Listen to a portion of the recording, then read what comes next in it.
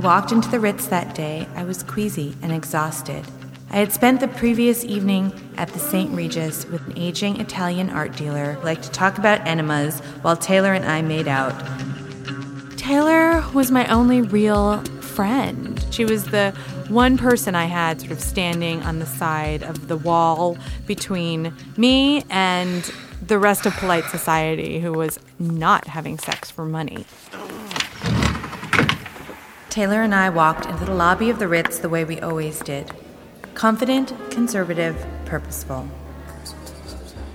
I had perfected the art of not looking anyone in the eye as we walked toward the elevators. It could trip me up sometimes how people looked at me, always so impressed with their own street smarts because they had spotted the hooker in the fancy hotel.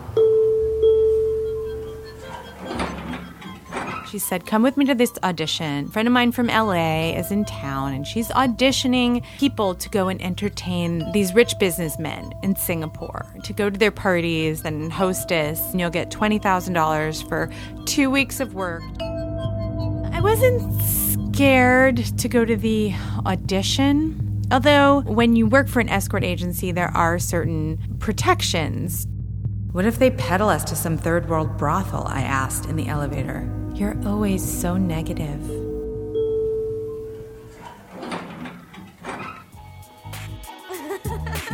And we go to this room, and there were 6 or 7 women. I looked around, and I clocked the other women, and I figured there were 1 or 2 duds that I wasn't worried about. There were 1 or 2 that looked like stiff competition.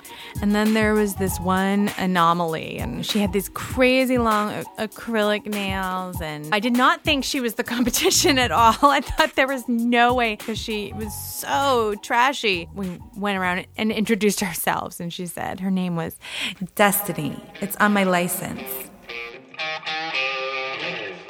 I wasn't sure if I wanted the job because it seemed kind of sketchy, but my competitive spirit really kicked in.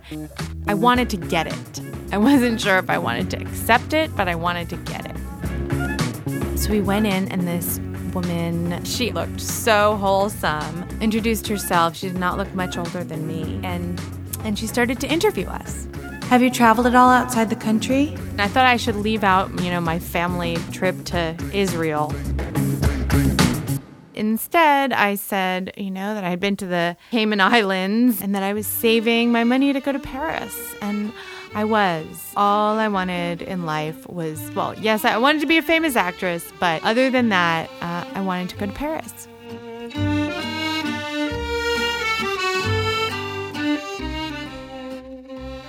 Wow, this seems so wholesome, like we're being interviewed for the Peace Corps or something. And then they were like, oh, and go in the next room and let that guy take your pictures in your underwear. Oh, yeah, that's great. And he said, and here's my card for later in case you want headshots at a good rate. Perfect, that's the shot. I figured nothing was going to come of it. I thought, it's just another afternoon in another hotel room in my underwear. And then she called me a week later, telling me that I had been selected, along with Destiny. Destiny, of the fingerless gloves, not Taylor. Ari went on to explain that she didn't work for a Singaporean businessman at all. The parties I was to be attending would be thrown by Prince Jeffrey, the youngest brother of the Sultan of Brunei. And I would be his personal guest. To which I responded, where? I had never even heard of Brunei.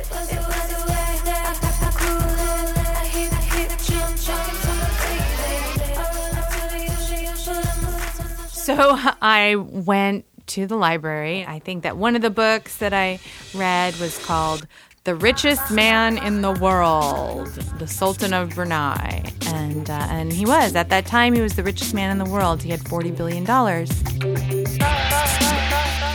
And Prince Jeffrey was his youngest brother.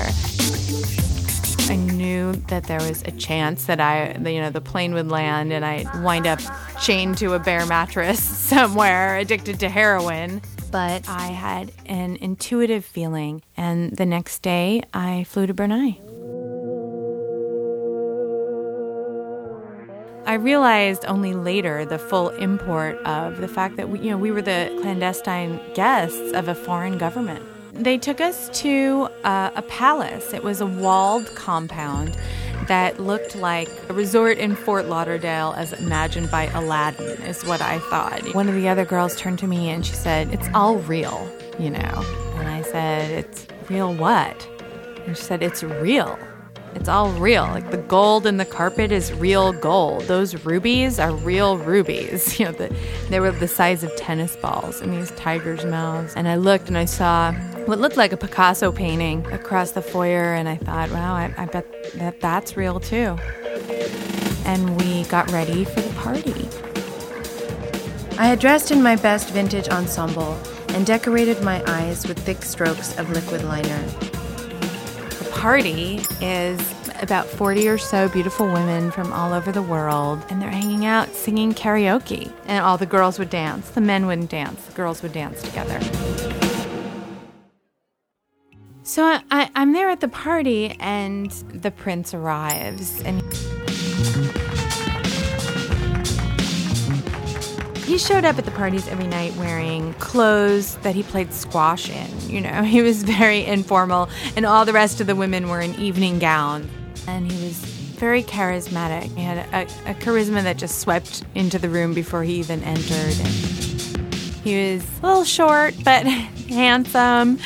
And I sang his favorite song. I learned a song in Malay overnight. Kasih dengarlah hatiku berkata.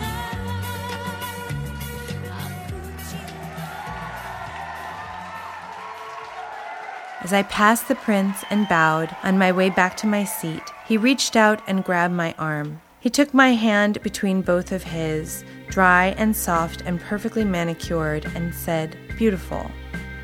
Then he let go. This crumb of approval should have meant nothing to me, but I must have been brainwashed because one Midas touch from the prince and I glowed all night.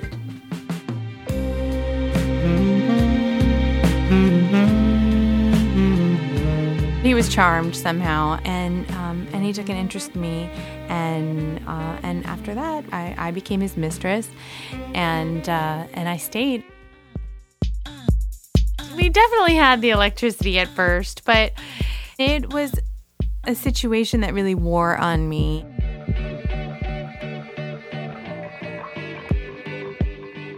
All the money in the world didn't make the prince happy. He was a fairly miserable guy. He didn't want for gold bathroom fixtures. He didn't want for yachts or airplanes or women or Maseratis. And he still couldn't figure out how to get a good night's sleep or how to have a real friend that he trusted.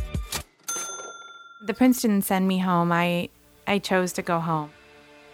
I got out of there because it was not making me happy.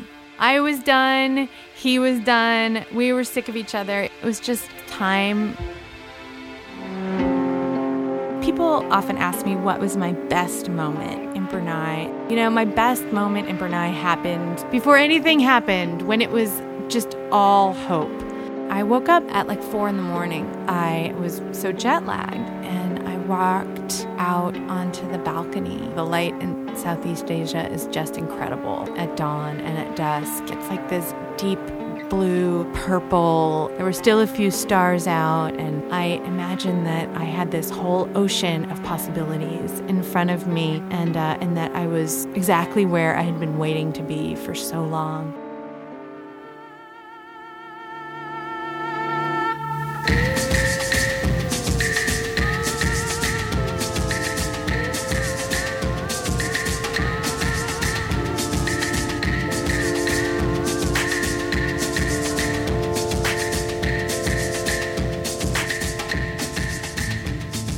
Jillian Lauren has a book out about her time in Brunei called Some Girls, My Life in a Harem. She now lives in LA with her husband and son, and we'll have a link on our site. You are listening to Snap Judgment, and to hear more stories, visit snapjudgment.org.